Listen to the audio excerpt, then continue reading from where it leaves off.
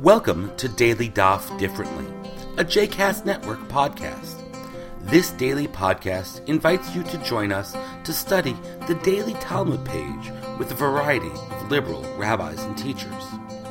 For more information about Daily Daf Differently, please visit jcastnetwork.org/DDD. For more information about the other JCast Network podcasts and blogs, please visit jcastnetwork.org. Hello and welcome to Daily Daf Differently. Once again, it's Jeremy Kalmanovsky, and today we are studying Daf Zayin, or page 7 in Tractate Shabbat, continuing our study of the laws of carrying. We said that there were four major rishuyot, designations of public and private space: fully private space, somebody's own home that the world cannot walk into; Rishut HaRabim, the large public sphere, which anybody can walk through, just like walking down the street of a major city, although we discussed the idea among the rabbis, among rabbinic tradition, that the classic Rishut HaRabim existed only in biblical times or ancient times and not since then. But the simple way of understanding the text is we just mean a large public square or a large public thoroughfare. We said that there's a very small space, it's not very relevant for our discussions, called Mekom Patur. But then we said there was this thing called Carmelit. Carmelit is a term which is of uncertain derivation. Rashi, the 11th century commentator, says most plausibly that the word appears to mean something like forest. There are a couple of other interpretations, and Maimonides suggests that it's a word that means kind of neither this nor that. It's Ke'armelit, like a widow. She's not a married woman, she's not an unmarried woman, she's sort of neither this nor that. And Carmelit does fulfill that function. It is not like Rishut HaYachid, it's not a private space, but it's neither a fully public space that everybody can walk through. Our page here on 7 is going to be devoted to describing what the Carmelit is and some of its ramifications, and one other topic which I'll discuss in a minute. Borrowing from page 6 and carrying it to this page now, Carmelit includes things like the sea, or a field, or something like that. And then our text from yesterday used the word Carmelit both as a general term for this rabbinic area, area in which it is rabbinically prohibited to carry, and used that as a specific kind of such area, applying the term Carmelit to this particular manifestation, where it means like a nook that is sort of recessed in the otherwise public space. And the rule about a Carmelit is, in practice, it's something like Rishut HaRabim. You are not allowed to move from private space to the Carmelit, nor from Carmelit to the private space, neither from public space to the Carmelit, nor once again from Carmelit back into the Rishut HaRabim. And that is upon rabbinic legislation.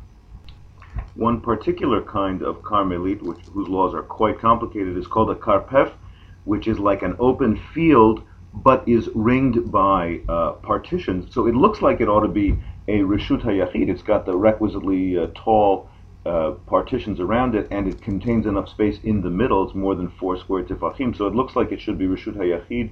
But if it is not residential use, then that is also treated like a Carmelit. And the rabbis say that there are, in our page here, they say that there are some leniences associated with the Carmelit. One lenience is that there has to be a minimum space, and in this respect it is like Rishut HaYachid. There has to be 4 square tefachim for it to be considered a Carmelit. And the second is that it extends only 10 tefachim from the ground, that is to say the airspace for both Rishut HaRabim and Carmelit are considered Makom Patur, in which case there is not an applicable prohibition against carrying. Now in the Talmud, in another tractate, in Tractate Sukkah, it describes the metaphysical speculation upon the divine chariot and the divine palace as a great thing, and Havayot de Abaye veRava, the arguments between Abaye and Rava, as a small matter. Now this is a controversial thing in the Talmud because the Havayot de Abaye veRava, the arguments between these two most famous sages of, I guess, probably 4th century Babylonia, that's the substance of the Talmud, how the arguments between Abaye and Rava. These are the seemingly small points that these two engage in dialectics about. And anyway, you can imagine that very conventional Talmudic authorities are a little embarrassed by the Talmud saying that it's not such a big deal that the arguments that those two have.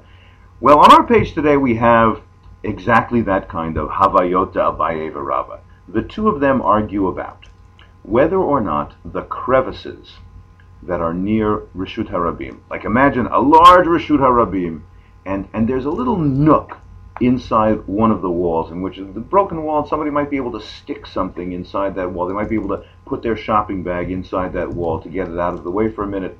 Does that count as Reshut HaRabim or not? It may not be the kind of thing that the typical person worries about too much today, but it's something that the Talmud spends some time about. And they bring up the kind of things that are characteristic of Talmudic argumentation. Let's say you have a real small house, and it's not 10 tefachim tall. It's the kind of house that somebody has to crawl inside to get into. But with the roof, it is 10 tefachim tall. Does the roof count? Or perhaps you have to dig a little hole into the floor to extend the space within. Does that count as 10 tefachim? And we have a Havaya d'Abaye v'Rava. We have a fight between the two of them, and like almost all the fights, Rava always wins. That's a convention of Talmudic decision-making. Rava wins in almost all cases except 6, in which they go with Abaye, and this is the one of them that he wins. So if you have a Reshut HaRabim, you have a big public space, and there's a little notch in which you might carry your object, then as a rule of law, it is not like Reshut HaRabim. It's probably like a Carmelit, if it is big enough, if it is four square tefachim, and if it's not, then it is Makom Patur. Thanks for learning with me today, and I look forward to speaking with you tomorrow as well.